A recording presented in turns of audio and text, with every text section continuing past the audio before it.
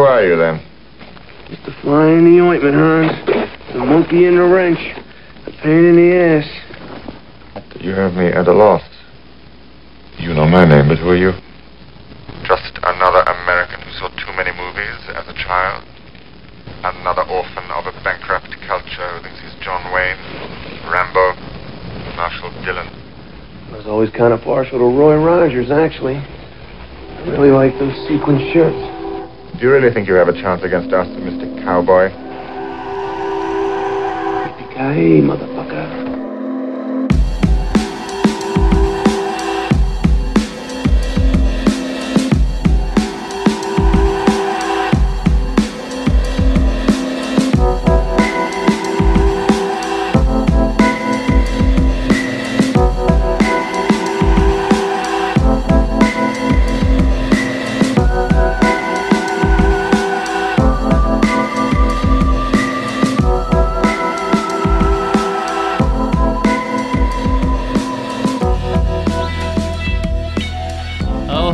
Santa babies, and welcome to another episode of Commando Prom, the podcast where we watch and review action movies through a critical lens. I am one of Santa's little babies, Ethan Willard. And I'm another baby, Andy. Yeah, you are, you big baby. Baby Andy. And I'm very excited because it's finally our Lord's Month. Thank God. Well, technically right now it's November, but by the time you're hearing this, it will be December. So Santa's coming to town, baby. Are you finally ready? Our intro makes sense. It was like, we'll just do it forever. Yeah, I'm never gonna stop doing it. So unless you want to pick a new holiday. Ho ho just comes off the tongue so well. I don't know, like what would you do, like Easter or something? Like hop hop hop. hop. It's fun having a podcast with your best friend, am I right, y'all? It's pretty good. If you like our intro song, it is Two Mellows, The Welcoming off of Atmospheric Horror Music Volume 2, so go give them a listen if you like it. And today we are talking about the seminal Die Hard, 1988's Die Hard, which is apparently there's a lot of hubbub in amongst people who like this movie. Is like, is it an action movie or is it a Christmas movie? I don't care, is what I'm here to say. What do you think? I unfortunately kind of do care, but uh-oh, I've been thinking about it today, and it's hard. It's hard. I don't know. I'm not like a hard-lined guy because I can understand arguments on both sides. I think just maybe culturally it is, but I think if I'm being very critical, I would say it's not. Not a Christmas movie. Not really, because I heard this argument recently where someone was like, if you removed that element from the movie, would it be missing anything? And my answer would be no. It'd be missing for me. Well, yeah, because you know it as what it is. But if it was and because I love Christmas. Yeah. Yeah, you do. But I agree. It's an action movie during Christmas. Yeah, exactly. That's what I tell people. Yeah. So we'll get into that in a second here, but as we always do, we start out with a little recommendations, things we've been liking lately, watching, eating, cooking, playing, whatever. So Andy, what you been liking? Do you write Rex in your notes as WERCK as well? I did it for the first time. I felt wild. I actually don't write my Rex down. They're all off the top of the dome, baby. Off the dome. Oh my god. I do have. I mean, they're prepared. I just don't write anything down about them. No, that's cool. I have a terrible memory, and I'm a cool guy. I would probably forget to say all the things that I wanted to say. Unless I rehearsed lines, which I'm definitely not going to do. Yeah, it's funny because I forget to say stuff all the time because I don't write them down. So maybe I should start writing stuff down. But Yeah. it's been 33 years, so I've tried to use a planner so many fucking times in my life, being like, this is the time that I'm going to keep a planner, and I never keep one. So here we are. Dude, tell me about it. It's my like you're God. just trying to cover your bases, but then you don't even like get to it. Laura is like, she has like, I think at least 2 planners, maybe 3. She is a planner fiend. And that, I respect that so much. Is Rick that way? Yeah, Yeah. she's great. Like she sets goals, like daily goals, monthly Oh my goals, God. all this shit. Daily. And she's like accomplishing them. Good for her. Meanwhile, I got an action movie podcast. Hey, that's a goal. No, that's what I'm saying. It's good. That's what I have going for me. Yeah. Suck it. Well, anyway, I'm gonna recommend Astral Projection.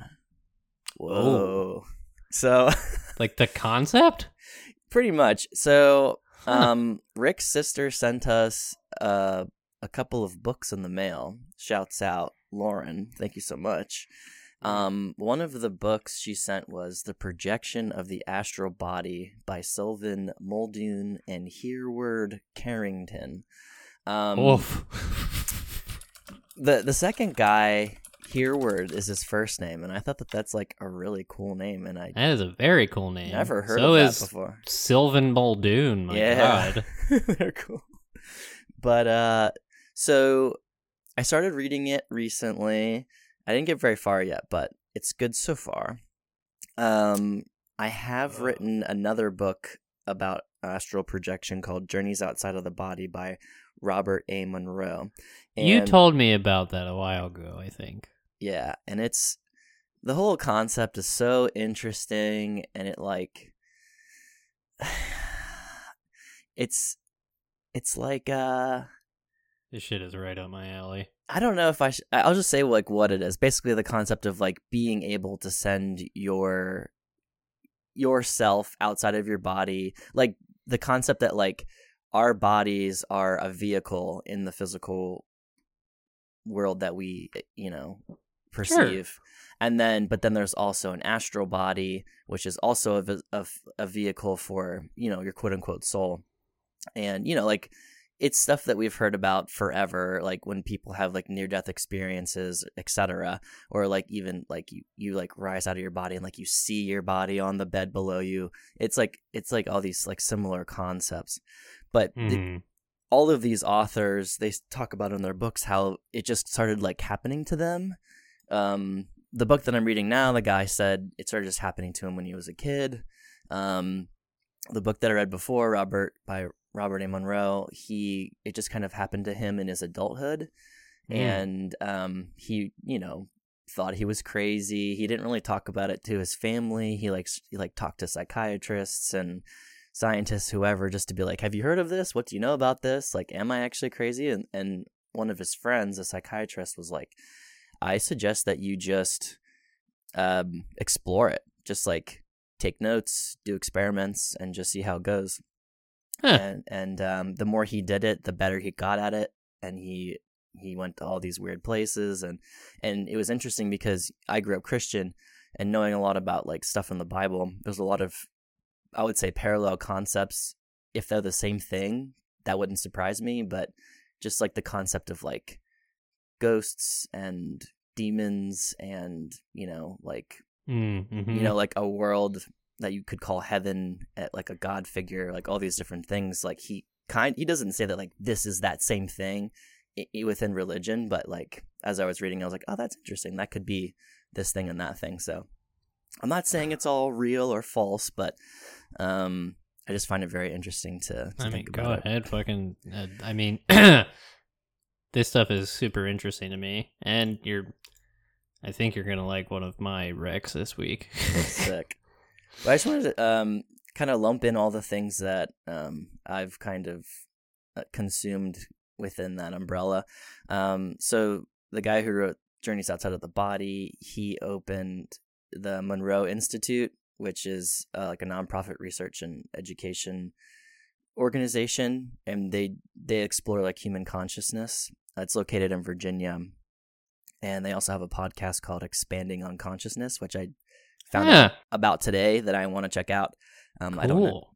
I don't know anything about it, but it sounds cool, and I think it kind of goes like within their program.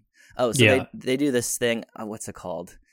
I forget what the term is, but basically it's like using vibrations to kind of get the two hemispheres of your brain to kind of align in frequency, if that makes sense. Oh my God, yeah. And that's supposed to allow you to just, explore consciousness and stuff. Yeah. Like help you sleep or help you get through emotional stuff, etc. And then kind of how I got introduced to the whole concept was this guy Ingo Swann. He Why does every foremost academic of astral projection have the coolest names? They do. They all have the coolest names. It's crazy. Maybe you have to have a cool name first before you're allowed to do it. Can project. Yeah. So he came up with the term remote viewing instead of astral projection. He worked on the Stargate project, which was the Defense Intelligence Agency. They were like investigating psychic capabilities for military and defense intelligence use. And he also apparently had allegedly had ties to like high level info within the CIA regarding like extraterrestrials and alien stuff like that. Just like seeing if they could use that concept to, spy on people or whatever. But, that project was real, but whether or not these people can do that, I don't know. It's still. Yeah, like like MK Ultra or whatever the fuck that was. Yeah. And then also I would highly recommend checking out his art. He astral projects and then paints what he sees. Whoa. And he like talks about like, going to Jupiter and stuff like that, and visiting like creatures and all this cool stuff. So, and that's fuck wild. Yeah, his paintings are really cool. So definitely check out Ingo Swann. That's INGO SWANN. But yeah, reading this book, and so far it's pretty cool. Oh, and also in both books, they actually write out how you too can astral project, like step-by-step stuff. If you practice it, that you can one day also leave your body. Yeah, it's like lucid dreaming, kind of. You ever Not do that? Really. No, that freaks me out. I don't want to be inside my dreams. I have lucid dreamt several times in my life, and I need to figure out how to do it more because it's really fun. Yeah, there's a lot of I had a friend years ago who was like really into that stuff. Yeah, it's super fun. And then for my second recommendation, I was like, I didn't want to do just one recommendation, and I guess I technically just you can did three, a 3-in-1. But yeah, I wanted to do like a second topic essentially, and I was like thinking about I listen to a lot of podcasts, and I was trying to think about what one could maybe go along with this, and I was just like, I'll just recommend my favorite podcast I've ever listened to, The End of the World with Josh Clark.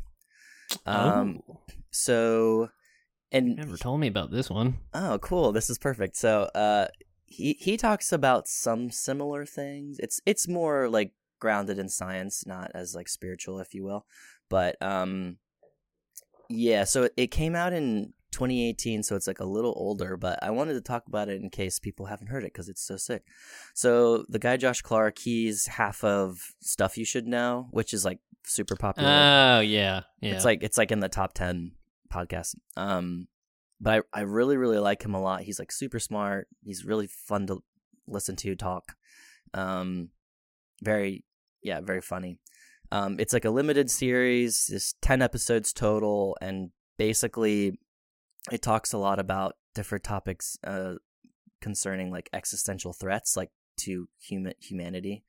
Like he talks about like super disease, like the particle collider, like cosmic events, like things that could just like wipe out humans from existence. Nice. And it's bleak, but it's like super. It's just so interesting. It's so cool. Yeah. So continuing on, like so he talks about the Fermi paradox, which is like, you know, the likelihood that intelligent life exists somewhere out there is very high, but there's also like such a lack of evidence that does exist. So it's pisses me off. This paradox. It's like, well, are they like so far away that they haven't gotten to us yet, or like are they not as advanced to get to us, like, you know, whatever. And then also the Great Filter, which is like, if we just say that, like, okay, we know that we're basically the only intelligent life we're aware of. If there was intelligent life, why isn't it still also around? Like, the Great Filter being that intelligent life has been wiped out somewhere else. Like, and like the idea of, did we pass that already and that's why we're as advanced as we are? Or is the Great Filter ahead of us and we just haven't met it yet? So, and like he talks about, you know, oh, it's a ladder. He talks about like climate change and stuff, and, you know, if we were to be able to like harness energy from the sun, and we would essentially have, you know, sustainable energy forever, and then that could then, you know, a Dyson sphere. Yeah, you're familiar. It's a video game. Yeah. It's a really cool concept. I definitely recommend checking it out if you haven't. It's a great listen. Yeah, super cool. Man, I didn't know. I don't know why. I've known you for a long, long time, but for some reason never thought all that stuff you just mentioned is like very my shit, and is why I read a ton of sci-fi. But I'll have to bring it up more. Absolutely. When we small talk. Yeah. We're just like talking about work and like dumb shit all the time. Yeah. Not stuff that matters. No. Nice. Are those your two? That's it. Beautiful. So mine are kind of connected to one another. I started watching this show on Hulu called A Murder at the End of the World. And it is, the IMDb calls it a Gen Z murder mystery. Oh yeah. I don't know what is Gen Z about it, potentially because I don't really know what defines Gen Z. Do they say like no cap all the time? Oh my god. I guess maybe that's it, because like the main character is like pretty young. She is 24. So I guess that's what, but like it's not like it's not like a super, like all the other characters aren't like Gen Z or anything like that. Like she's the youngest one in the show. But it's so the main character, Darby, is it starts the show. She's doing a reading for her new book. She wrote a true crime novel about a murder that she actually solved. She's like a what do you call them? Amateur detective, or like, you know, she likes looking at, you know, stuff on Reddit and like trying to figure it out and stuff like that. And so she's doing a reading for her book. This like super rich tech mogul invites her out to his super swanky hotel in Iceland for a meeting of the minds. He invited like her and like 10 other people that are like, you know, super smart. Like one is an astronaut and is developing research into how we could potentially colonize the moon. Another one is like God, why am I blanking on it? Oh, another one is like creating robotics for like accessibility and things like that. So it's like it's supposed to be like a mini think tank retreat type thing. But then somebody gets murdered. Ah, shit. And so and it's somebody very close to her, somebody from her past who also happens to get invited.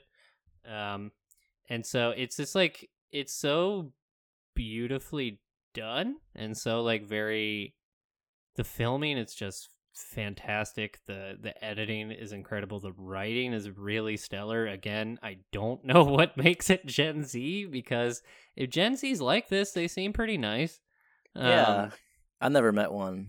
Yeah, me neither. Well, my nieces and nephews, but they're nice too.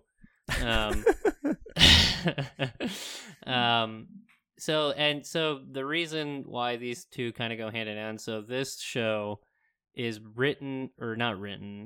it was created by Britt Marling, and I'm going to get the second person's name wrong.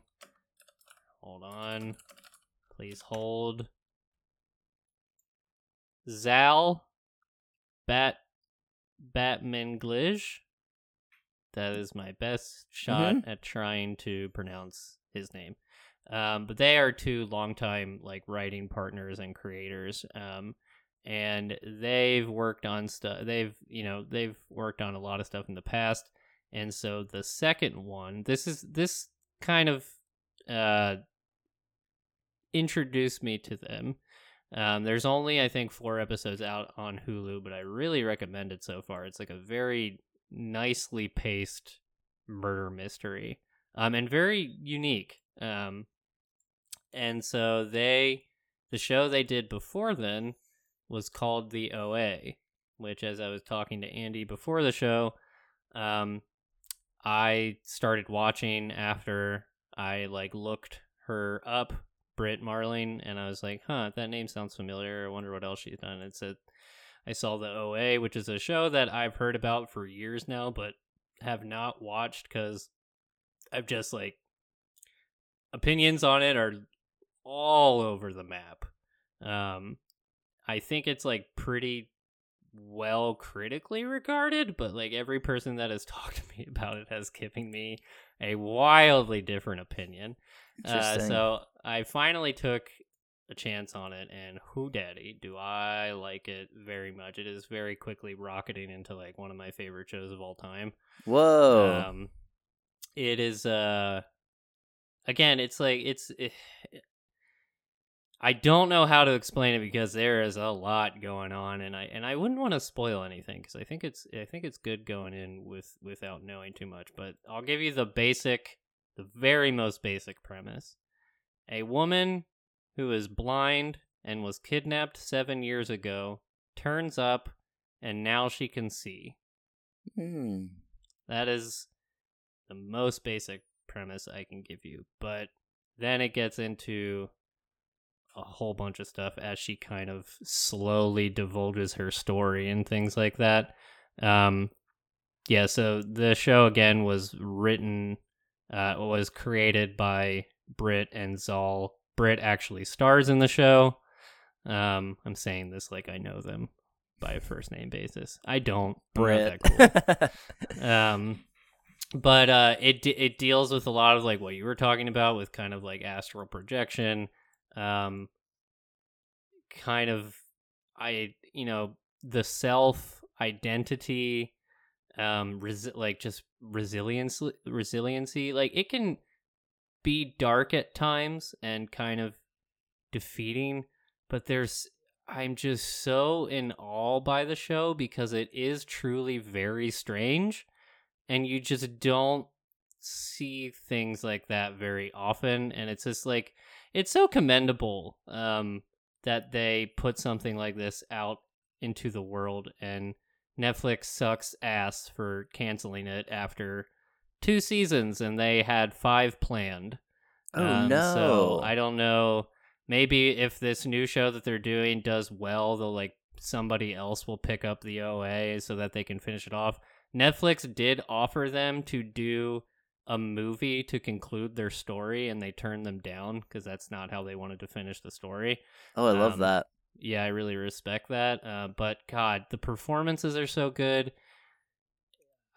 It just is. It's really touched me in a way that shows haven't done in a while. It's just such a beautifully human show, and I can't recommend it enough. It is very weird though, but I think in a weird, now that you're just talking about that, everything you're just talking about, I think a weird that you'd really like if you ever wanted to give it a shot. Yeah, that's what I'm saying, man. Like, you can't trust people when people are like just hating on shit. Like, maybe it went over their head, and like it can just like check it out for yourself and get your own opinion. Yeah, it's such a good reminder because sometimes I think I do weigh reviews too heavily in my mind, and it's a good reminder to kind of just like, watch something or play something or read something for yourself and then figure it out, Mm-hmm. Yeah. Also, I wanted to ask you, in the first show you were talking about, she was invited to the meeting of the Minds Camp because she's really good at Reddit, or like Yeah, it's funny. So, the guy who like is this big tech mogul, he invited 5 of the people, and then his wife invited 4 the other 4. And she, the main character Darby, was invited by the wife because the wife is like super into like art and stuff like that, and like really was touched by Darby's book, so invited her out because of that. I also thought that was kind of funny, and she even comments in the show like, this seems fucking weird. But both are I'm very excited to see where a Murder at the End of the World goes, and I'm very sad that I probably won't know the end of the story to the OA anytime soon. Yeah, that's a bummer. Yeah, but I'm excited. I finished the first season, so at least I got one more season. So what are you going to do? Anyway, those are our recs. We're going to take a quick break, and then we are going to get into the production zone.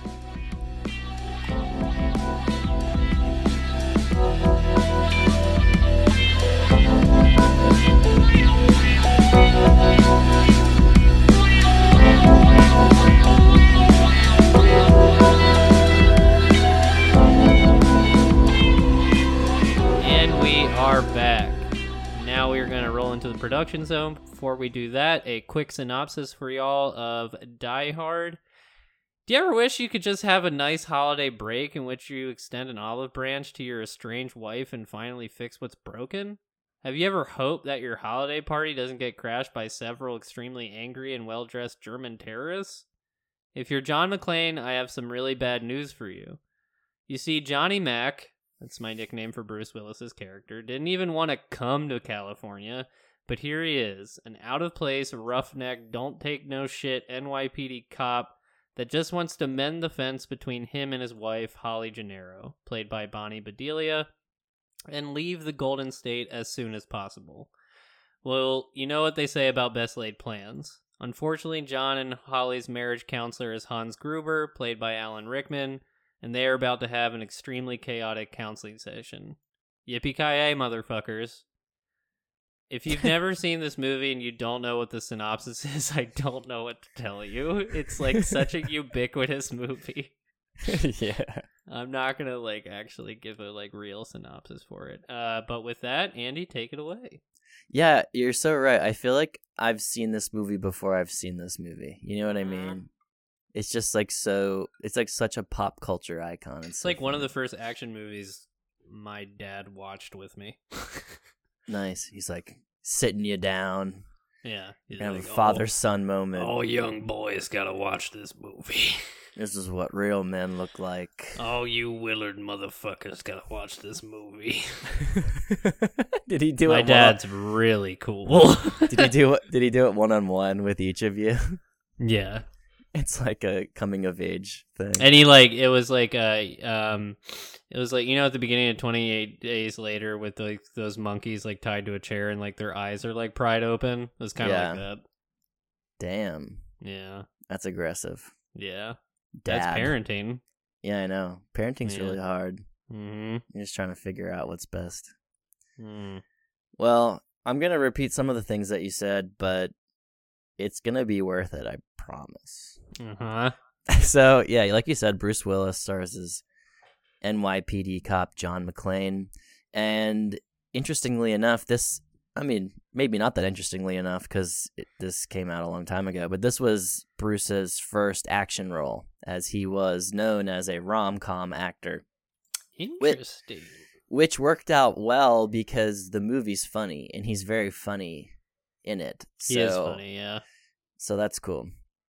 And he is visiting LA to attend his wife Holly's company Christmas party. Holly's played by Bonnie Bedelia. I thought she was great. I love her. Yeah, her character was really cool. And her staff were soon taken hostage by a well-organized team of German criminals led by Hans Gruber, played by Alan Rickman, this is a film of firsts, apparently. This was his first ever role in a film, period. What? Yeah, he was, on TV, and I think he did some, live stage stuff, but this was his first... Holy moly! His first film, and he was incredible. Way to knock it out of the park, Alan Rick. Yeah, guys. Good job. Oh my god. Also, way to cast a really charismatic bad guy. Mm-hmm. Is there, what, do you have any, you might be getting to this, but what made them pick him? I honestly didn't come across anything around that. I know that he was reluctant to be in an action movie because I think he's just like if I was Alan Rickman, I would be too. Yeah, but I think he made the right choice. Yeah. More on Alan Rickman before we move on. Just kind of talking about his life a little bit. He battled prostate cancer in 2005, and then he had a minor stroke in 2015, where he found out he was diagnosed with a terminal case of pancreatic cancer, and then had passed away in 2016 at the age of 69. So very unfortunate. I didn't know that's what he passed from. That's so sad. Yeah, very, very hard. Yeah, and he was, great performer, great guy. I've read people writing, talking about how sweet and gentle he was as a person in real life, and I do not doubt that one bit. Yeah, great person. And then also to kind of touch on Bruce Willis's experience as well, real life stuff. His family announced in February that he had been diagnosed with dementia. Yeah, this has bummed me out immensely. Yeah, and he's currently 68. So yeah, also another great artist who is retired, unfortunately. Yeah, if I read this somewhere, but people have given him a lot of shit in his later kind of career because he's put out a ton of direct to video movies, multiple a year. Mm-hmm. And from what I understand, he was doing that because he was trying to build a nest egg for his family so that they wouldn't have to worry about anything once he's can't really take care of himself anymore. Yeah, it's very sad. Very sad. Yeah, I wish. And I'm a big Bruce guy. I mean, like I said, action movies are one of the few things me and my dad bonded with when I was younger, and Bruce Willis was a pretty prominent part of that. Oh, cool. Was Die Hard the main one, or was there another? Die Hard was a big one for sure. There's a really good movie that my dad fucking loves called, oh shit, what is it? It's Mercury Rising or Red Mercury or something like that. I can't remember what it's called. There's another really good movie with Bruce called Jackal, where he plays an utterly unhinged assassin. Yeah, lots of movies. It was Bruce and Arnie. Those are the two of my dad's faves. for sure. Not All a right. Stallone guy, my dad. Oh, really? Not a Stallone guy. Huh. I wonder why that is. Sorry. Continue. Oh no, it's all good. So then John McClane befriends Twinkie-loving LA cop Sergeant Powell. Carl Winslow. Yeah, made by Reginald Vell Johnson, which sounds like a name you come up with on the spot when you're trying to lie. It's so true. What is your name? It's so true. Reginald Vell Johnson? It sounds like two kids in a trench coat. Yeah. But yeah, he then went on to be Carl Winslow on Family Matters, and Oh. He- Why he's did now- I think this was after Family Matters? oh no, I think he was, Carl Winslow like the next year or something like that, Look at that. and There then you he go. did it for a long time. Yeah, he's like the TV dad. Were you a Family Matters person? I watched it when I could. Yeah, I really liked the concept, and it was really funny. I remember I actually have some trauma from. There's a Halloween episode where they do like an Urkel dummy that comes to life for like yeah. a Halloween episode, and I got scarred from Night of the Living Dummy on Goosebumps? Goosebumps. Yeah, when I was a kid. Yeah. So like anything even close to that I ever saw as a child like really fucked me up. And Mhm. that episode, I watched that like alone, like Dolls are scary. on a Friday night. Yeah, like when I was like, I don't know, 9 or something. Oh, wow. Yeah, that'll do it. Yeah, it was rough. And then the cast is like relatively long, and I don't really know much of Most of them are not notable. most of them, but some honorable mentions. Paul Gleason plays Deputy Chief of Police Robinson, Fuck who that guy. plays he's really annoying, but he plays the same exact power tripping piece of shit in The Breakfast Club as Principal. Oh, my God. Yes, he Vernon. does. Uh-huh. If you mess with me, you get the horns. Yeah, That's guy. that guy. Okay. He's really good at being a guy who sucks. Uh-huh. He's perfect Uh-huh. at it. In fact, I read that Roger Ebert gave this movie a bad review because of this character. Interesting. He said that the character was not needed, and it impeded the progress of the movie, and it would have been a much better movie had he had not been in it. Completely kind of on topic, but off topic of this movie. Just Roger Ebert. He wrote his review for the movie Armageddon. I've not read the whole review. I've just heard excerpts. But my God, does I can he imagine. fucking tear that movie apart. And it Incredible. is exquisite. And that's all I have to say. I Continue. love that. I love It was that. very cathartic because I didn't like that movie very much. So sue me. And then Clarence Gilliard Jr. plays bad boy tech bro Theo. I liked him, and I loved him. he was so cool. And then I wanted to bring him up because he's been in like lots of notable stuff. He played the character Sundown in Top Gun, and he also co-starred in Walker Texas Ranger as James Trevette. Okay. Yeah, he was like If you say so. right next to Chuck Remy. N. Yeah. Remember those Chuck Norris jokes were all the rage back in the day? Yeah, now he's just like a right wing, Oh, is he? not fun guy.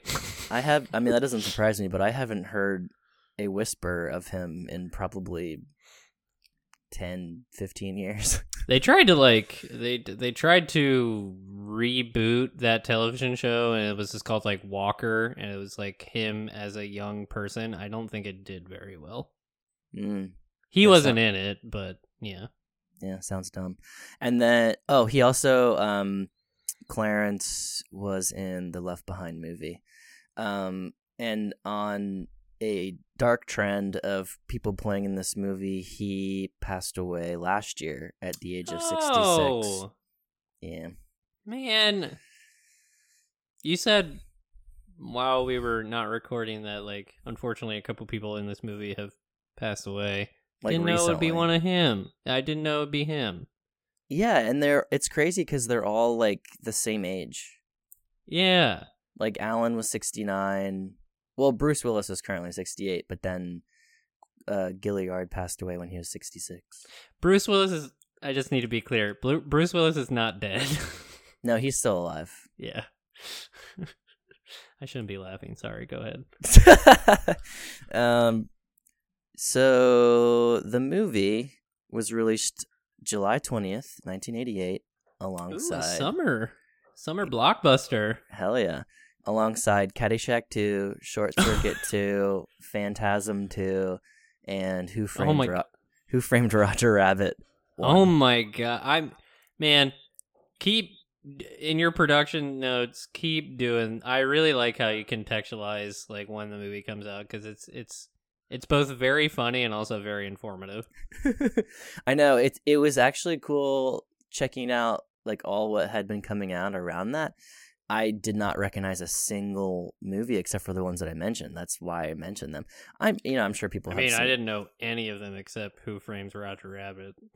Caddyshack. I mean, I know Caddyshack. they're I all didn't know it had a sequel. yeah, I didn't know they had sequels either. That's So the fun. golf movie, right? Yeah. I've never seen it.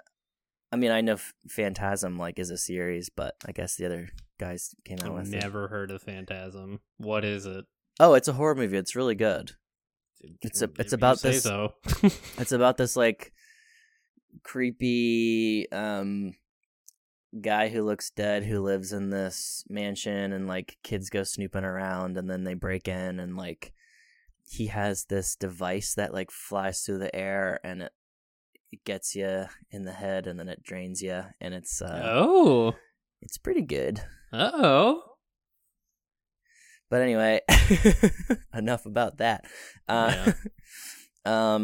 So they made the movie on a budget of $28 million, and then they grossed $83.8 million worldwide. Success. Wild the budgets movies had back then. Yeah. And then they shot it in a real building in the Fox Plaza in LA. Oh, that's fun. Which was interesting because it made it really hard for, all the special effects. It's obviously an action movie. There's lots of explosions and stuff. And all the explosions were real. Like all the explosions outside of the building were actual. And it's funny because some of the floors in the building, there were companies still conducting business while they were filming. And then they had to start filming after hours after receiving a bunch of noise complaints. So people running around shooting off guns and yelling, and it's yelling fuck yeah. over and over, yelling yippee ki yay. And all the guns were real, and they rigged them with like exaggerated blanks so that there was more visual effect and there was more sound effect. So one can only imagine trying to read through your legal documents a few floors below literal gunfire. Boo-hoo, lawyers. But yeah, I don't know about you, but the movie was 2 hours long. Yeah. and it did feel 2 hours long. Yeah. I agree and I don't agree. I think the length of it is, like, for instance, it's just top of mind because it's also a Bruce Willis movie. Armageddon is 2 hours and a half. And that feels like a fucking eternity. So, like, this, I don't know. It didn't feel as bad as that, I will say. I think that they progressed the story, like, at a pace that felt right. And I was thinking about it, like, what would I even would have cut to make it shorter? And really the only thing I can think of is like the weird like news anchor shit, and like I fucking hated that guy, and like all the stuff with like the journalist who's like really eager to get out to the scene. It's like, I don't know how he threatens deportation to that one, to the woman. That shit sucked. That was Jesus awful. Christ. all that shit, take it out. Save us 20 minutes. Yeah, we don't need that. I was like, good fucking lord. Yeah, that sucked super hard. That was very annoying. But anyway, that's most of what I've got. Okay. Well, we can roll into the movie then. Let's take one more break. Okay. And then we will roll into the rest of the movie. Please stick around to the end. My God. We'll be right back.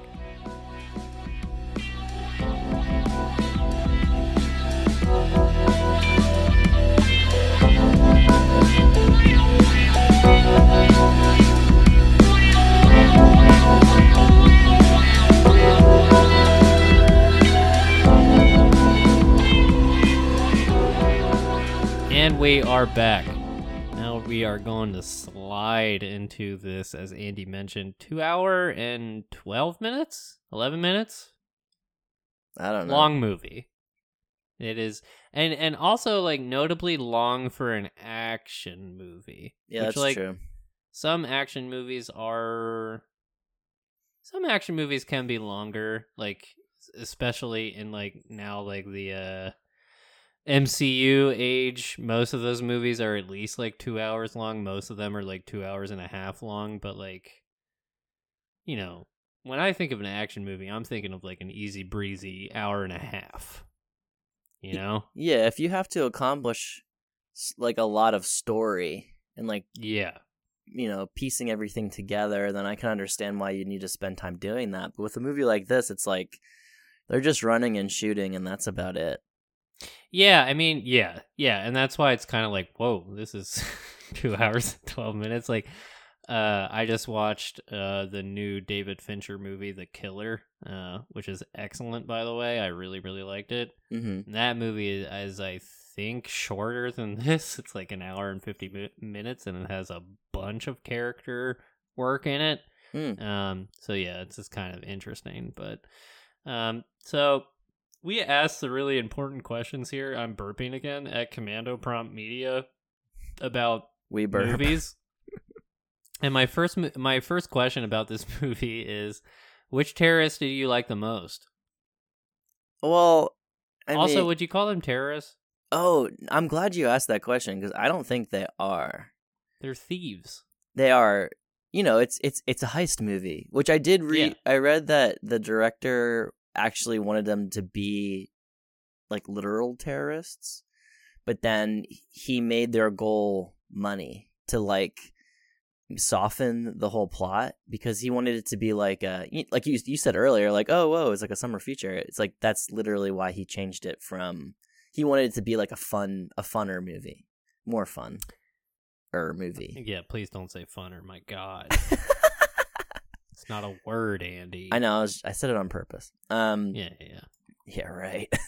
You're fucking stupid. Like you would. I'm so sorry. But yeah, I didn't think they were terrorists because of the fact that they were just trying to steal money. You know, if it were like more of a political thing, then yes, I would consider it terrorism. But I mean, obviously, like just killing people willy-nilly is not a good thing. No. But I remember. Okay, let me say the one thing real quick. Sure, I remember when Bruce kills. Should I call him Bruce or should I call him John? I'll call him John. I'll call him John. John kills the henchman and sends him down the elevator for the others to discover.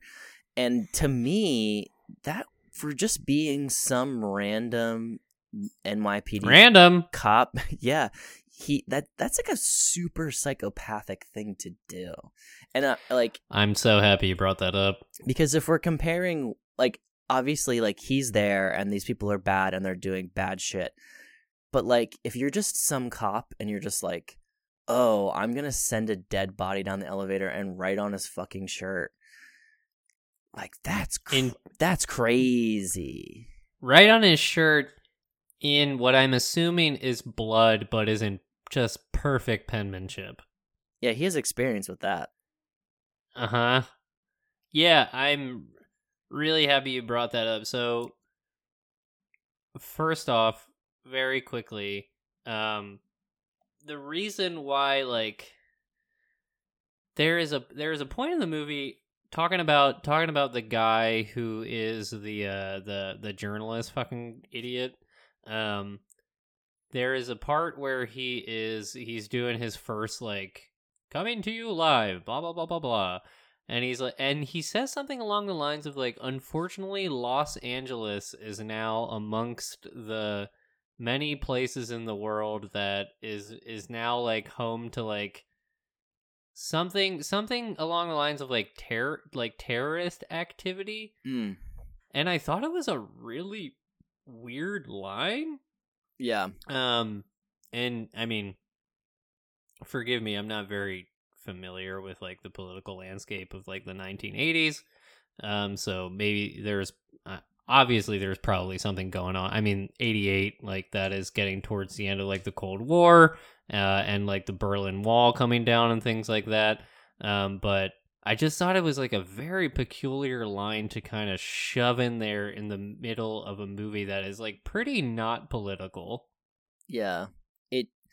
I was trying very hard to, like, figure out if there was any relation to anything specific that was going on at the time. Yeah. And I think we just have to come to terms with that they weren't trying to say much of anything. Yeah. I truly don't think that there is anything else going on in this movie except, like, hey, Germans, they're a pretty neutral terrorist, right? We can get behind this. Let's kill them. I think that with, like, all the James Bond villains and stuff, like, it's so funny to me that we always pick, like, our country's, like, opponents, like, who were, like, up Russian, against German, Russia. Korean. Yeah, exactly. It's always one of those. Uh-huh. Just pick one.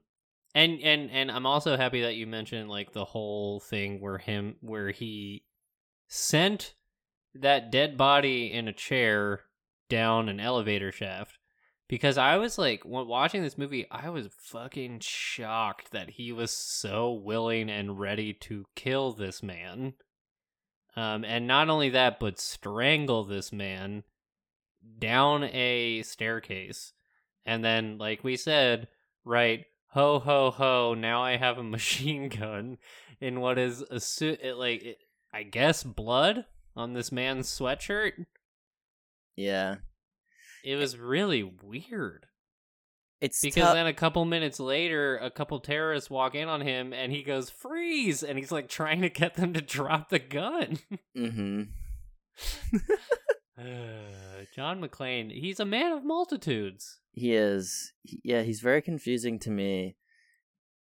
So, he does mention in this... it was a precursor to the standoff that he has with that particular character. He says... he's like, oh, you won't kill me. You're a cop. You have rules. And he's like, yeah, my sergeant keeps telling me that. And then he beats him up. Yeah.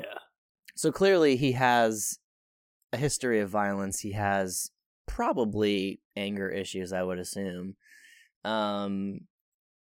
Which is the worst kind of cop, a person you give a gun. But he's, like, very aware of his anger. How do you mean?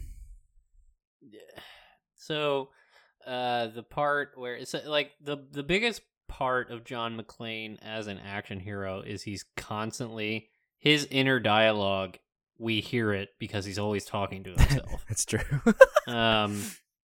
And when he is washing up, when he first sees his wife, who, you know, we're given, like, small context clues that they're having a hard time because his wife is not using his last name. She's using her maiden name. Right. And they have their first, like, little argument, and then she's kind of pulled away. He starts banging his head against the wall, and he's like, good job, John. That was great. You handled that really well. Like, right, obviously beating himself up. Yeah. So he is aware of his toxicity, I think. Yeah. And that's also, it goes to show, like, when he, like, I mean, I don't know, man. Like, it's like goes back and fucking forth. Like, so he does this like heinous thing, and then like when the boss gets killed, he's like, "Oh my god, like I should have went in there, but then I would have died." So it's like, Oh, Takagi. yeah, like I don't know. I guess the point I'm trying to make is like he is shocked by death, but then he's also just like he's Fucking fine with it. yeah, he's like not at all shook Yeah, when he's taking someone's life. That's a really good point. It is kind of like it's kind of whiplash because he goes from like basically defacing a body. That's like the first thing he does. Yeah. And he's very quick to do it. I should add. Yeah. And then he goes from that to trying to get one of the terrorists to lower their guns. And it's like, oh, now you're deciding to like try show and mercy. de-escalate the situation. Yeah. No, I'm glad you brought that up, but you didn't answer my question, which is which terrorist do you like the most? Well, it's obviously Alan Rickman. Oh, interesting. Okay. Well, who would yours be? I feel like mine is, and I don't know what his name is because most of them aren't given names, and I'm sure they have names like within the script, but it's the guy that looks like he's in a new wave band. He's wearing a turtleneck and he has like a plaid overcoat on, and he has long brown hair. And he dies really unceremoniously. But I loved him so much. how did he? I'm trying to figure out who this guy is. He dies. You know the scene where Hans is confronted by John, and John doesn't know that it's Hans because they've never seen each other before, which I thought was like, I think this part is actually pretty cool. That's my favorite moment. Yeah, it's really fucking cool, and it's like really smart. Mm-hmm. He gets unceremoniously just blown away by John's machine gun in that moment when he's ambushed. Oh yeah.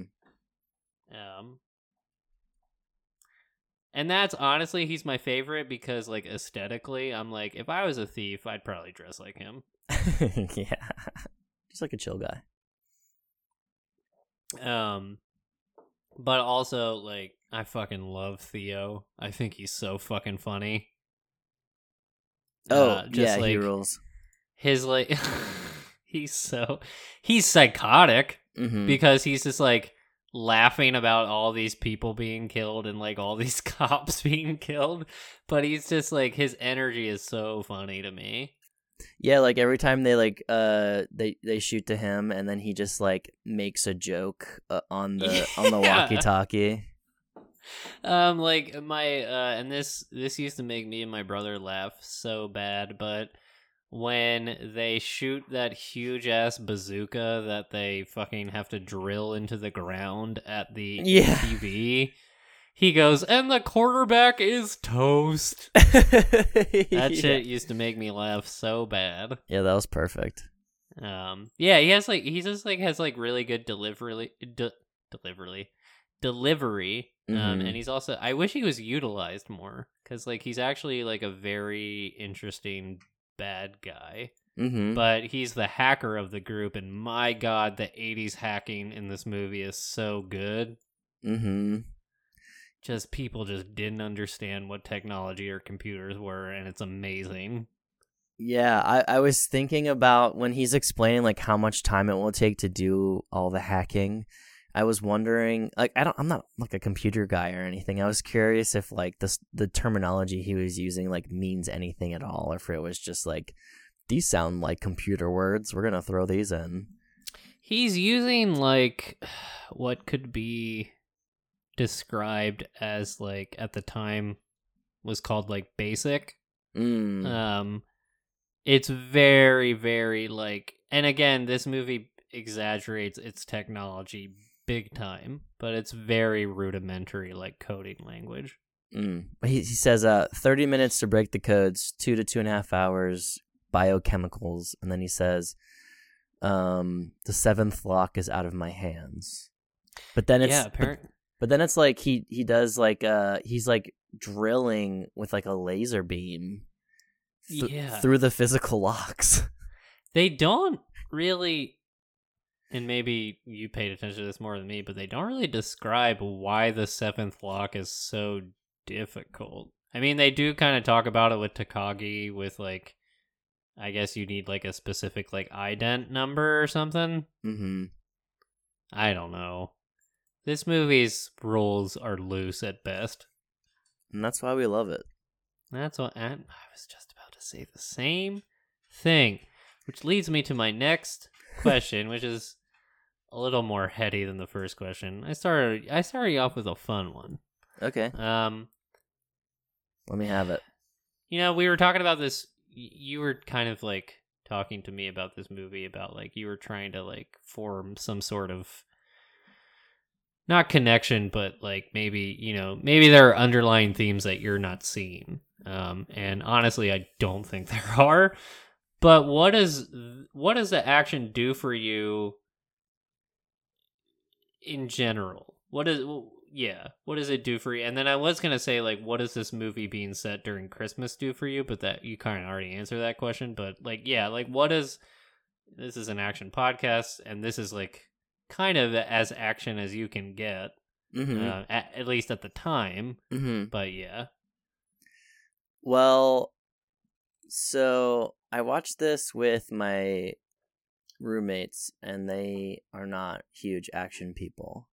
I was going to ask, you also said when you finished the movie, Rick said, I did not like that, and I want to know why. I think because a lot of action movies, and this is not the case for all of them, but for a lot of classic action movies, there's just like a lot of machismo and a lot of like just running around, shooting, jumping, stuff like that. And like, if that's not your thing, you're just not going to enjoy yourself. And this movie does a lot of that, but I think it's saving grace for me and people who maybe would have similar critiques would be that I like John's character so much in that he's not a stereotypical like action guy. Like in a lot of movies, the hero kind of like gets stronger as the movie goes along. Like, you know, like accomplishing all these things and leveling up per se. But he's very much just like a man, and he gets beat to shit. He does. And like, and I wouldn't say the movie's realistic by any means, because there's no. A lot is left to chance. You know, like how many times can you pull a gun out of nowhere and get the shot off before the person pointing the gun at you can pull the trigger? That gets old for me. And you know, just like free falling and latching on to surfaces, you know, like without falling to your death, which is pretty easy to do. But like for him, like like they write it into the movie, his character is like losing blood and losing steam. He's losing energy. He's losing hope. Like like towards the end when he just gets, and like I mean, like a cool part that they wrote into it is that he doesn't have fucking shoes, and and like that's such a cool practical detail where it's like, oh no, I don't have shoes, but he can still like persevere and overcome. I don't know. I'm kind of going all over the place now, but I like talking about like the shoeless part because it is like such a huge detail in the movie. It's like it's like a huge part of why I think this character resonates with a lot of people. Because being shoeless is like to his advantage sometimes, because I think he can like sneak better. But then you know, if there's just like, even though he's always talking to himself. Yeah. But then at the same time, like obviously, it's a huge detriment because, you know, if there's broken glass, broken shit everywhere, you can't get around. And So I guess my point was like, there's a scene where he's in the bathroom and he's pulling the glass out of his foot, and he's like almost giving up. Like he's talking to his pal on the walkie-talkie, and he's doing the whole like tell my, this is the exaggeration, but like tell my mother I love her sort of situation. Like tell my wife, and and he's a, that gesture is saying like I'm probably gonna die. Yeah. So please pass on this message for me. And then the scene after that where he's walking into the room and they discovered that his wife is connected, so they can use her as leverage. Yeah. And head villain, I gotta get better. Hans Gruber. Remembering everyone's names. Hans is like holding her, and he walks into the room, and he's just like bloodied up. He's limping. Oh my god. And that moment, both I'm like, hell yeah, and also I laugh so bad because the way he yells Hans is so funny to me. And then also he has like a really great line in that movie. He sees them stealing the money, and he's like, so this is what it's been about this whole time. Yeah, it's like, seriously, guys? Like, he's like, I've done all this shit because you guys are thieves? Yeah. Like, come on. It's like people are dying for money. But I think, like, you mentioning why Rick and Monique didn't really like it, honestly, kind of, like, puts into words why I think I wanted to do this podcast to begin with. Because, like, people recognize, I think, the action genre as being, overly machismo, having, like, toxic masculinity, sexist, just like being guy centric. And I think obviously this movie is, but like there's a lot more to, I think, action movies than that. And I think that's why I kind of wanted to explore it, and also to kind of deconstruct the ones that are overly macho. Mm-hmm. So I'm happy that they kind of like pushed back on the movie, which I completely understand why. I think in terms of action movies, this movie has aged fairly well. Like for instance, I rewatched Predator maybe a year ago, and that movie did not age well at all. There's a bunch of stuff that is like, whoo, daddy. And like this movie doesn't have that much bad stuff. There is like the shitty part with the journalist wanting to deport that poor woman that made me very, very mad. There is the whole sequence between Pal and John where he's talking about how he shot a kid because he thought the kid had a pistol, which is very that made me feel a very specific type of frustrated. Yeah. Just given, things that have, George Floyd, everything that has happened recently, how much cops abuse their power. And also because this movie is literally centered around a cop. Yeah, I think it's another reason why they didn't like it so much, because it was just like, oh wow, that was like very pro cop, and the cops do save the day, which I get. I mean, like there is like no critical look at law enforcement at all. At minimum, there is kind of like they make fun of the FBI guys. Yeah, but like at the end of the day, the cops are the smart ones. I think that they were trying to hone in on the idea of like, using your street smarts and listening to your intuition, and like, the guys over on Capitol Hill, like they don't know what they're doing. Just a couple. I was hooting because I think it's very funny that the two FBI guys were both Agent Johnson. I think that's kind of funny. That was perfect. That was so good. And also they suck so bad. So when they die, it's just like, yeah, y'all deserve that. Yeah. What was your favorite John McClane line? I really liked he goes, hey, we'll head to the coast. Yeah, we'll hang out. It'll be a great time. Yeah. Come out to the coast. We'll get together. Have a few laughs. Yep. Yeah. I loved that. He's just so mad. Yeah, You really feel for him in that part because he's just like, man, I didn't sign up for this shit. Yeah, and that's the whole that's the whole crazy thing about his character is like he's just a policeman, but like all the shit he's doing is insane. He's never done any of this before. No, it's so crazy, and which is, it's like, it's it is kind of wild because like when he kills that first dude, it's like, oh, he's done this a lot because maybe he has. We don't know. He handles that motherfucker swiftly.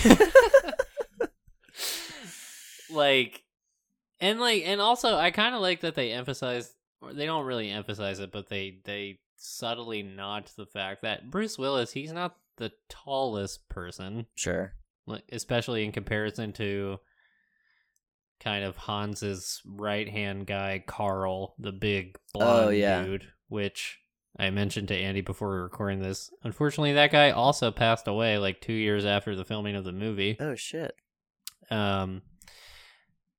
But yeah, like Bruce Willis is like much smaller than that guy. That guy is huge.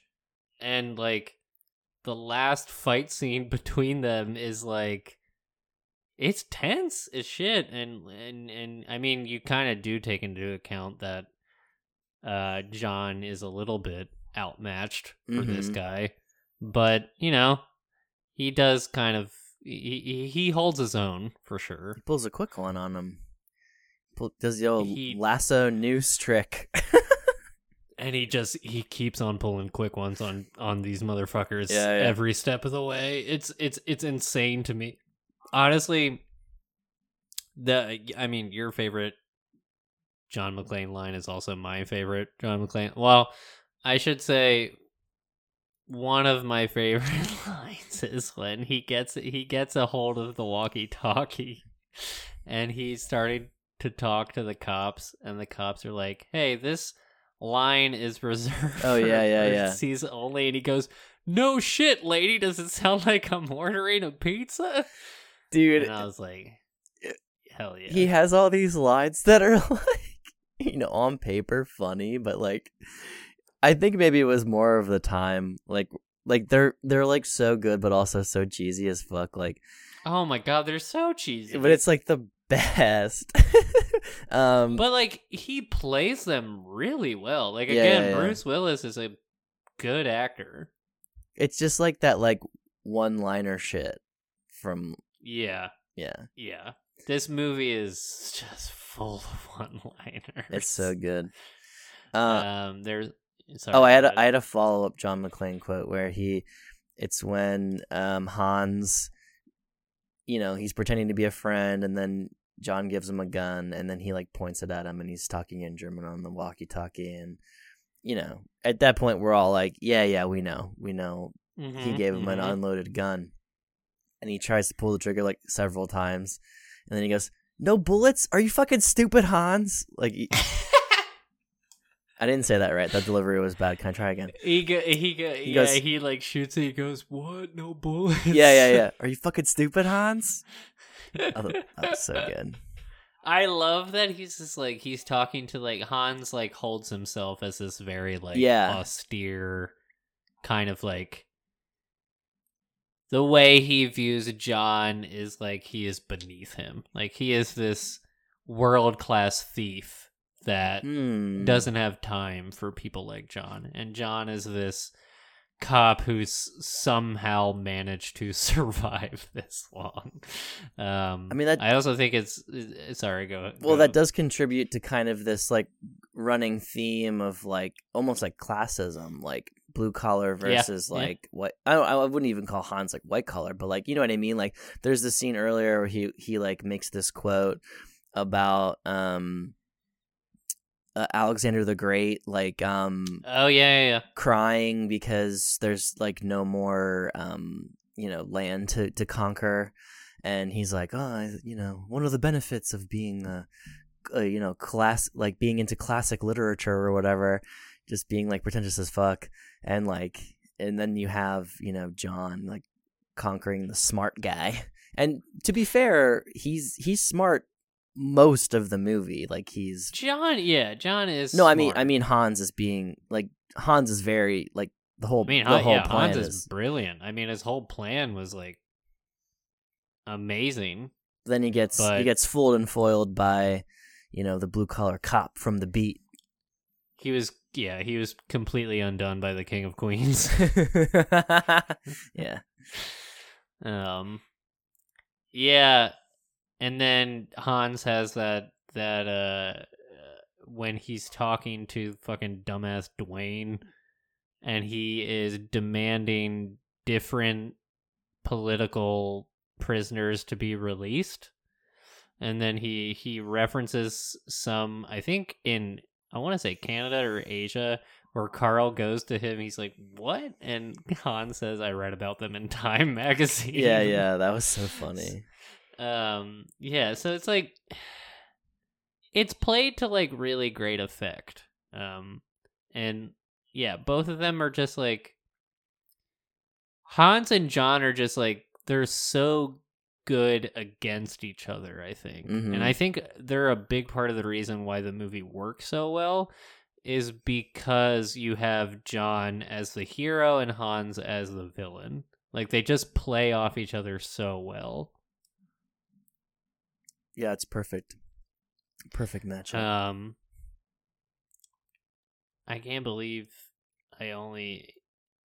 so it's funny like thinking about this movie in the grander context of like the action guy, which is what I was mentioning earlier, especially like during this time, because like, at this time you had, James Bond, who was practically bulletproof. I mean, like, if he bled, it was at the end of the movie, and it was, like, from, like, a fat lip. Like, he was generally, like, fine. But, like, John, my man's is getting fucking cut up. He's bleeding. His feetsies are getting mangled. He doesn't have any shoes. Yeah. His shirt somehow goes from, like, white to brown. That was a big point of conversation inexplicably when we watched it. Yeah, I was thinking about that the whole time. I was like, I gotta bring this up to Andy, because it's like, what the fuck? Where did he go? Did he go down a chimney? Maybe because it's Santa. Yeah, he's Santa. Holy shit. Oh my god. Can I follow up with a quick question? Oh, yes, please. Is John McClane Santa and Hans Gruber Krampus? Oh. I thought of this right now. Oh, no. Well, Hans Gruber would be the Grinch. What's the difference? Well, they're just different characters. Is the Grinch explicitly not Krampus? I guess so, because he doesn't kill anybody. Yeah, I don't think the Grinch has different goals. The Grinch just wants to ruin Christmas. Krampus wants to kill people that celebrate it. Well, the reason I thought... Right? Yeah. The reason I thought... Well, Krampus is weird because it's like a backwards thing. It's like if you... it's based... I don't know. It's almost like you have this... like... What's the word I'm looking for? Like you've been cursed... But the curse is like condemned. The curse is like when families like hate each other during Christmas. It's like so silly.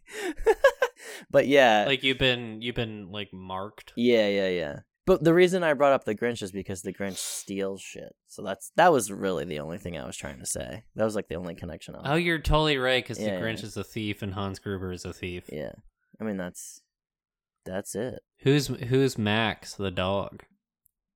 I mean, it's got to be the blonde guy. Yeah. He's a bad dog, though. He doesn't. Max is a good dog. That's true. Oh shit. Yeah. I don't know. Probably We'll figure the it out. cokehead then. Oh my god, Ellis. Yeah. I was not prepared for how much I would have a visceral reaction to how much I did not like him. I wrote in my notes, he's the only douchebag in the movie. He sucks. Yeah. Everyone else. And it's funny, when I watched this movie as a kid, the whole, like, him using cocaine just went right over my head. Ooh. I thought he had bad allergies. I love that. Well, so I thought it was really funny when they sit him down for the exchange and they pour him a glass of Coke. And You're totally just fucking with him. And like I initially thought like, oh, that's a nice gesture. But I read there's like a theory that like perhaps the German speakers misheard him when they were like, would you like something? And he was like, do you have Coke? And then they brought him Coca-Cola because he's... Oh my god. Which I don't know if that's intentional, but I love that detail if that's true. That's gotta be. It's really good.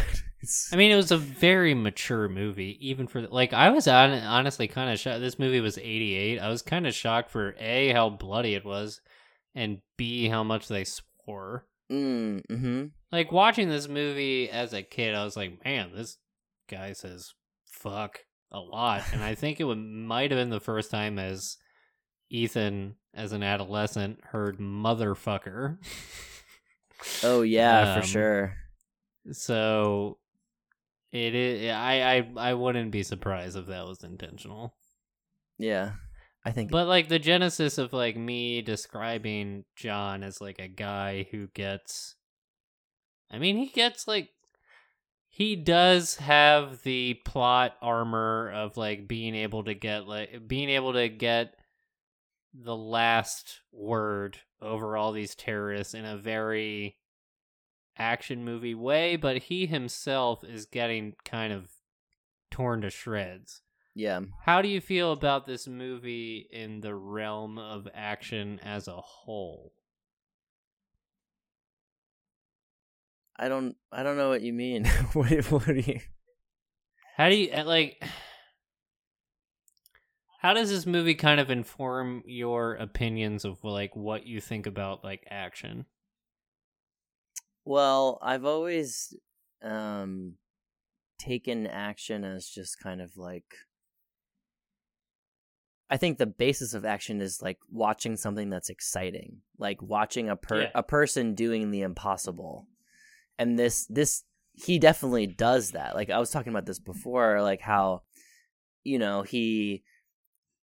who in their fucking right mind would hang their gun up on the door, the window essentially of like an elevator shaft and just hang from this rope with the intention just to like reach the duct.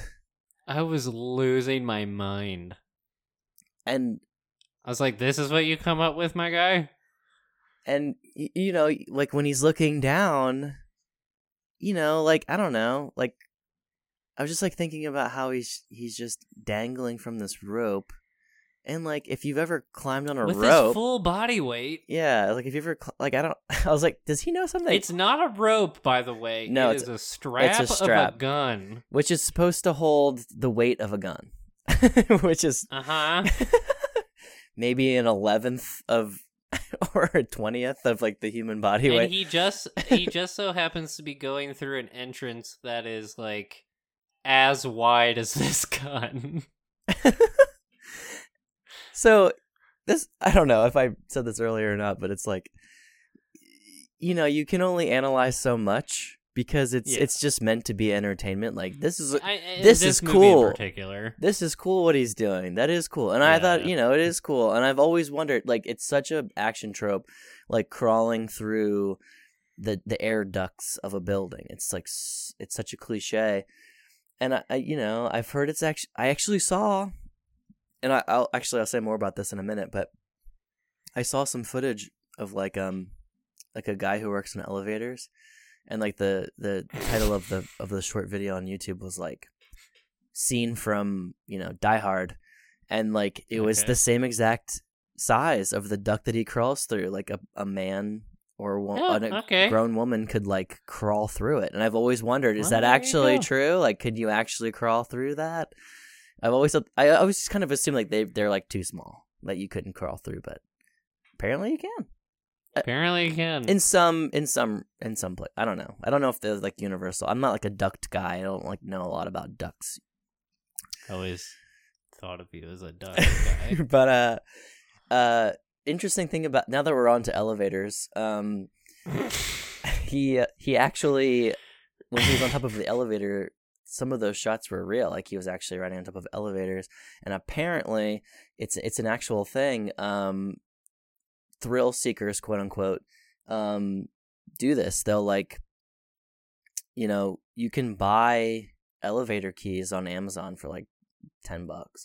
No way. Yeah, this is a real thing, and you can pry open elevator doors, and No fucking way. when an elevator is coming up, you can hop on the top of it, and people will film themselves riding elevators. Oh Yeah, my god, you're pissing me off. no, it's a real thing, but That's a real thing. it's a real thing. It's called lift surfing.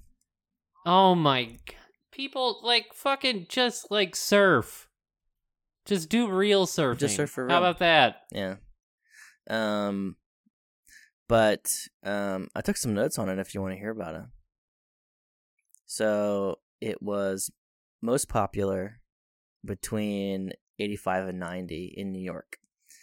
You're saying it in a very serious voice, but it just sounds like a bit. Should I say it like funnier? No, please continue.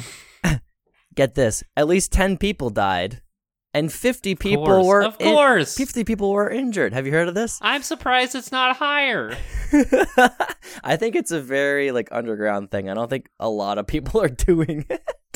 Especially those 50 people who did it once and then were like, "Oh, I lost my hand." Can you imagine being like the subversive guy in like your parkour group who is like I'm the dude that likes to like like fucking crowbar open elevator doors and like jump on the top of them, and like the rest of your parkour group is like, that's fucking stupid. He's like, "You guys trying to like ride some elevators after this?" Uh-huh. And they're like, "No, let's go get some food."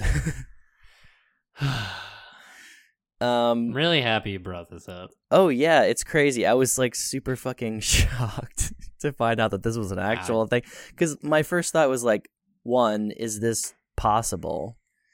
Uh-huh. And when I looked it up, it is, and apparently people do it as a hobby. It's so funny. That's who could say the definition of a hobby? You know what I mean? We could come up with something. Hobbies are fluid. But yeah, don't do it. It's dangerous. Yeah, But it it's also fucking looks really cool. stupid. If you want to like live vicariously through these people, it's on YouTube. Just look it up. Does it look cool? Yes. Okay. All right.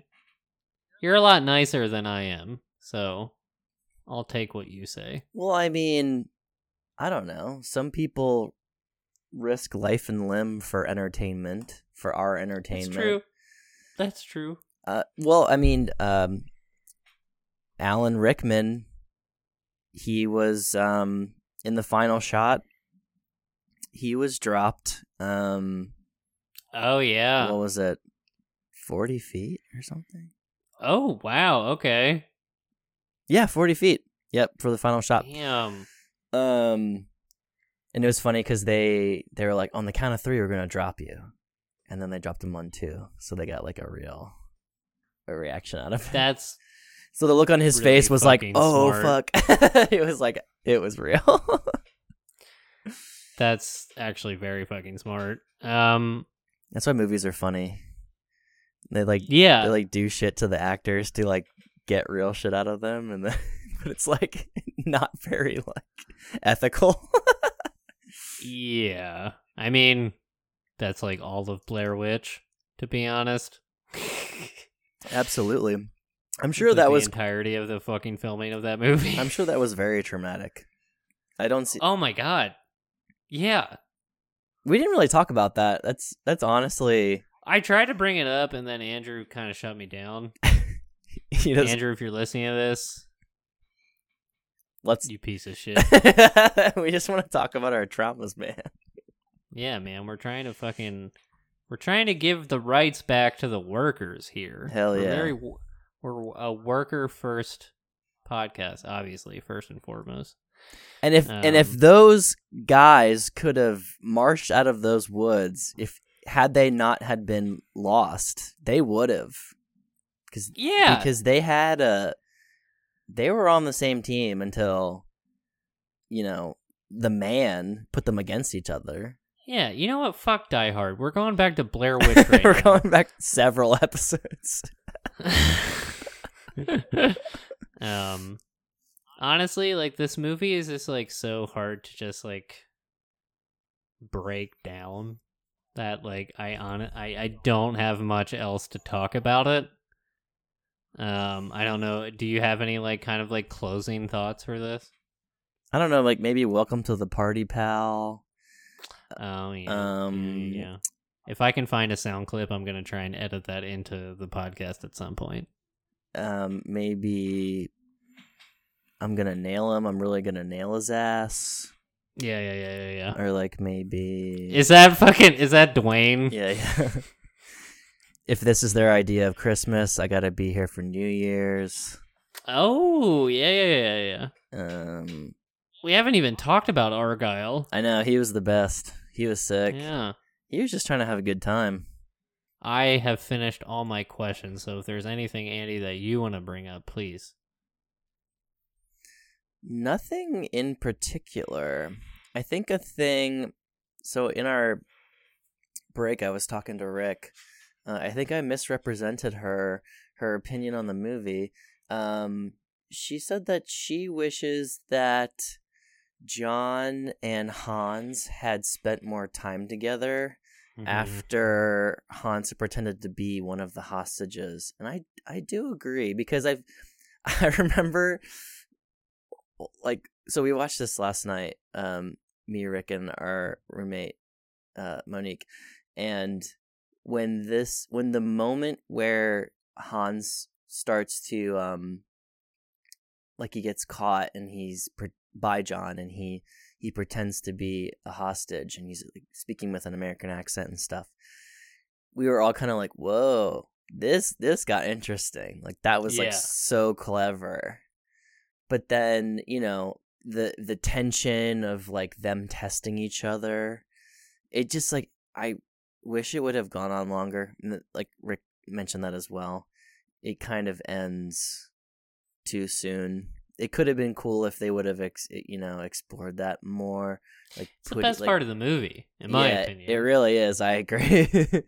So, And my only counter argument to that is that I think it works because it is so brief, because there is so much tension between the two of them talking on the radio, talking on the walkie so much in between those parts that, like, once they see each other, I think that scene works so well in so many different ways. Like, Hans is like, oh, this is the motherfucker that's been driving me nuts these last couple hours. And then John, it's hard to tell when he figures out that this is Hans, because he gives it, like, okay, so now I'm convincing myself out of it. It does play pretty quickly, because, like, he does hand Hans a gun, like, pretty fast. And as we find out, that gun does not have any ammo, so apparently he knew that, this guy is not, like, what he says he is pretty early on. So, I don't know. I do get, like, wanting to make it kind of longer, because, like, it is, like, genuinely pretty cool seeing these two people that have been, like, talking to each other on the walkie and clearly don't like each other interact. But the other part of me is like, oh, it is kind of interesting that they only interact for like kind of a short amount of time. Yeah. Any other closing thoughts on this seminal action film?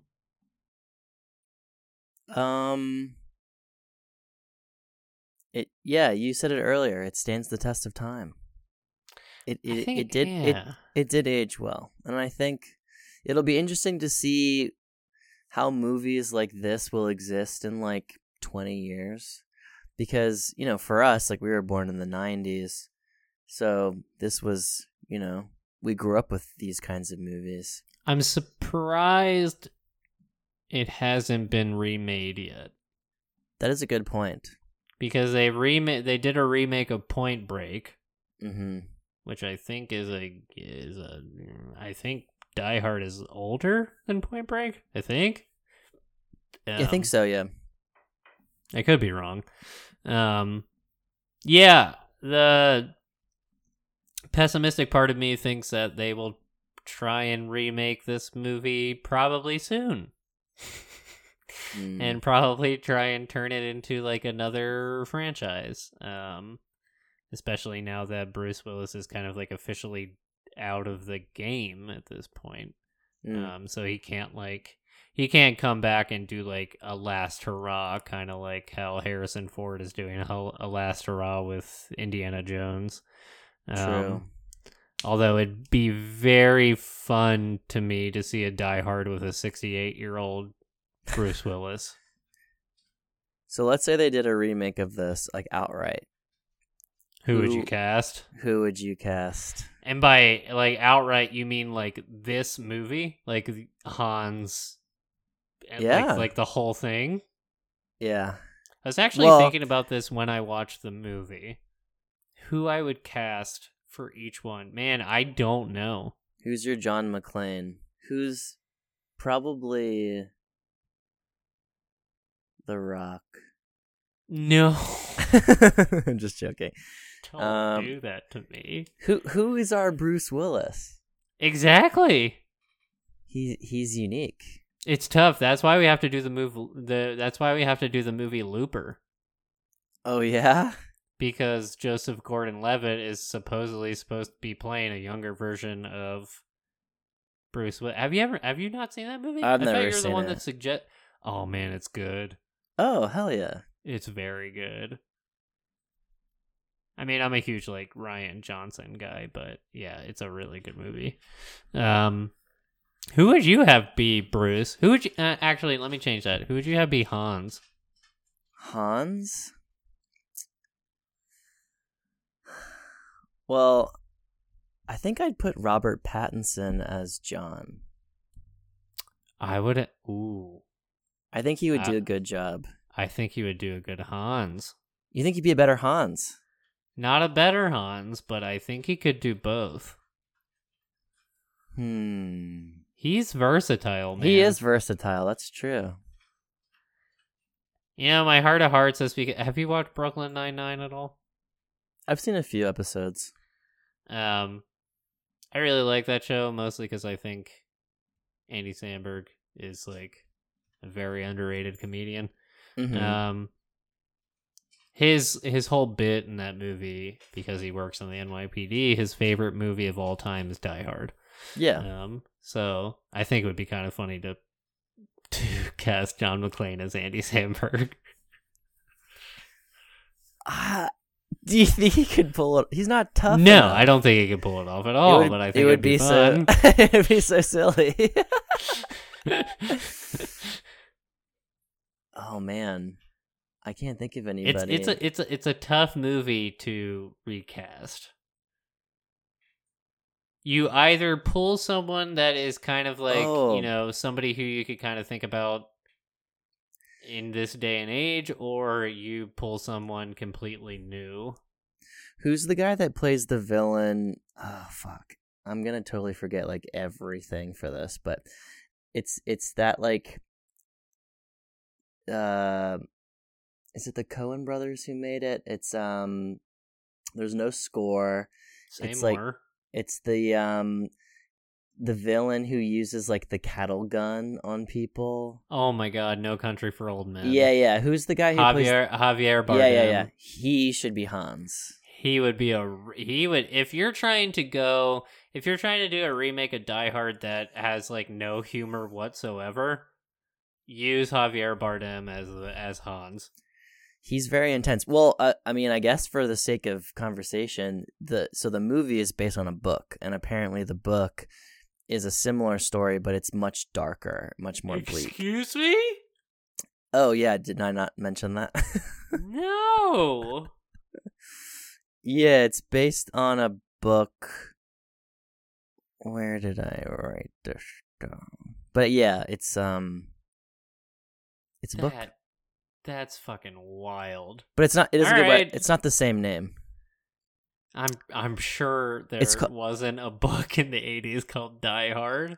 So it came out in '79, and it's Alright. it's called Nothing Lasts Forever by Roderick Thorpe.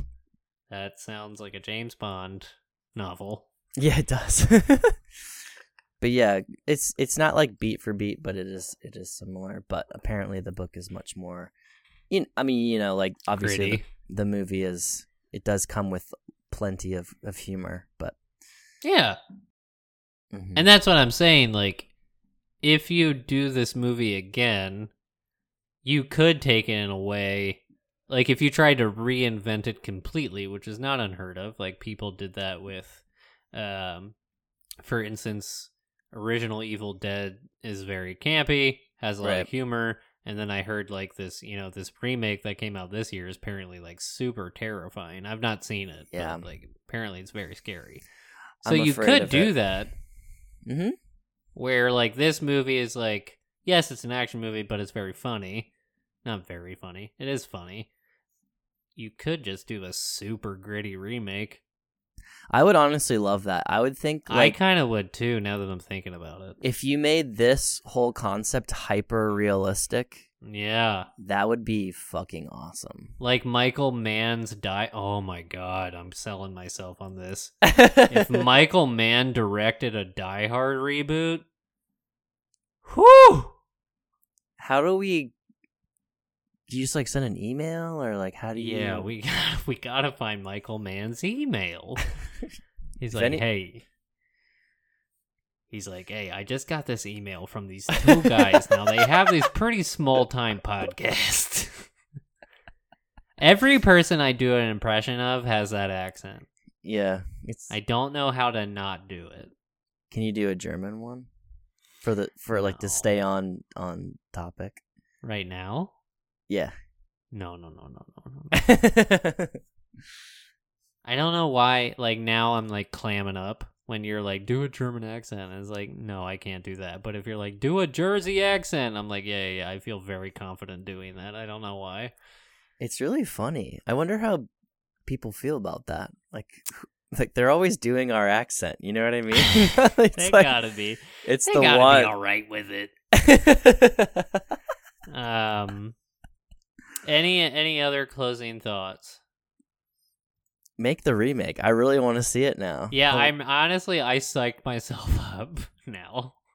that sounds cool. That sounds very cool. I wanna Part see of me that. is like, Chris Hemsworth would do a pretty good John McClane. Okay. I really like him. I think he gets a bad rap because he's a pretty guy and he did Thor and things like that, but he's actually a pretty fucking good actor. I think Michael Mann should direct it. I'm very sold on that. And I would love to see Javier Bardem play Hans. Oh my god. Boom. And Kristen Wiig plays Holly. Yeah, dude. Oh my god, that's perfect. She's also a very good dramatic actor. No, I could totally see her being like, I'm the boss, but also like she has her moments where she's just like a little uncomfortable. Yes. And oh my god, she could be the comic relief and it would be perfect. She's like I don't know, like she's really good in The Martian where she plays a pretty dramatic role. And then there's an indie movie that she did with Bill Hader called Skeleton Twins that Laura and I really like. I need to see Where that. again, she does a really good, like, she's very funny, and she can also be like devastating when she wants to be. Yeah. Bridesmaids. And that's it. And that's why we do this podcast. Damn. I wish we had like $100 million to make this Me movie. too. I mean, for a number of reasons. Oh, the last thing I want to say is that apparently they're showing Die Hard in theaters for Christmas, and you can go see it. I was just about to. I'm going to use this last part of our podcast to, like, Andy and I are doing our last episode of the year will not be about a movie. It's just gonna be the 5 things that I guess we liked or loved this year. Can I talk about, Again, sorry, go ahead. Can I talk about my wedding? Yeah, I mean, spoiler alert, that's probably going to be one of mine, but yeah, it's just like, it's kind of like an extended version of our rec section, and we're gonna prior to that, I guess, like, Andy and I are thinking of doing like we're being funny, and we're calling it our stakeholder meeting, where we're talking about, I guess, the future of of this pod and how we kind of want to increase listenership and things like that. But it's gonna be super fun. We're gonna be probably pretty fucking drunk. I could only imagine. We won't start out that way, or maybe we will. Who knows? But yeah, I can imagine it's gonna be loose. It's gonna be wild. It's gonna be wet.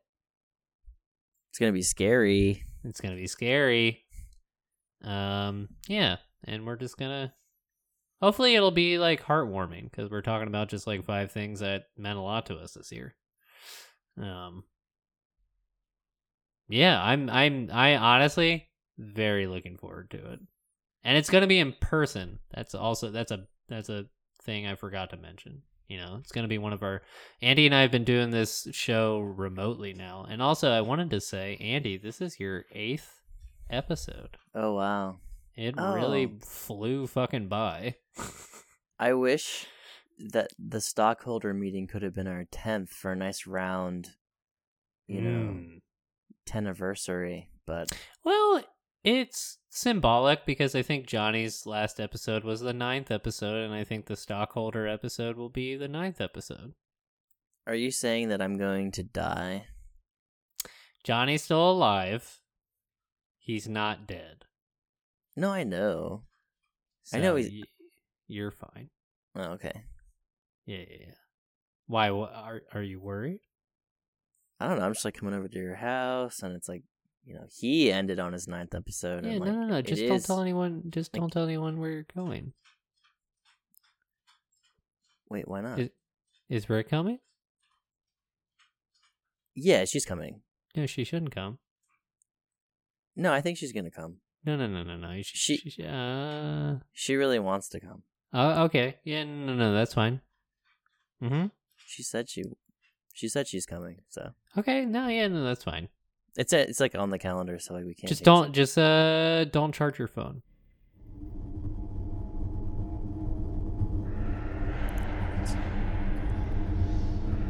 Thank you guys so much for listening to this episode. Again, I'm very excited for the next one. I hope you're excited, Andy. I'm stoked. Should we try eggnog? Oh yeah.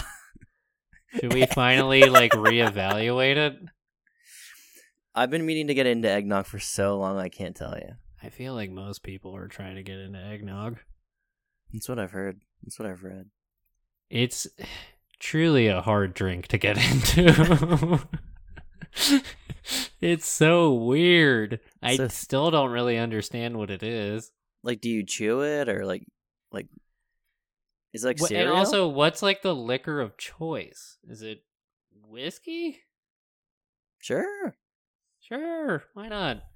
But yeah, thank you all so much for tuning in. We can't wait to bring the next one to you, and then start off 2024 strong with whatever the fuck theme. I don't think we decided on what we're going to do yet, but we'll figure it out. And again, if you like our intro song, it is Two Mellows, The Welcoming off of Atmospheric Horror Music Volume 2. I'm going to get better at saying that, I promise. And yeah, we love you. Merry Christmas and Free Palestine. Love you. Free Palestine.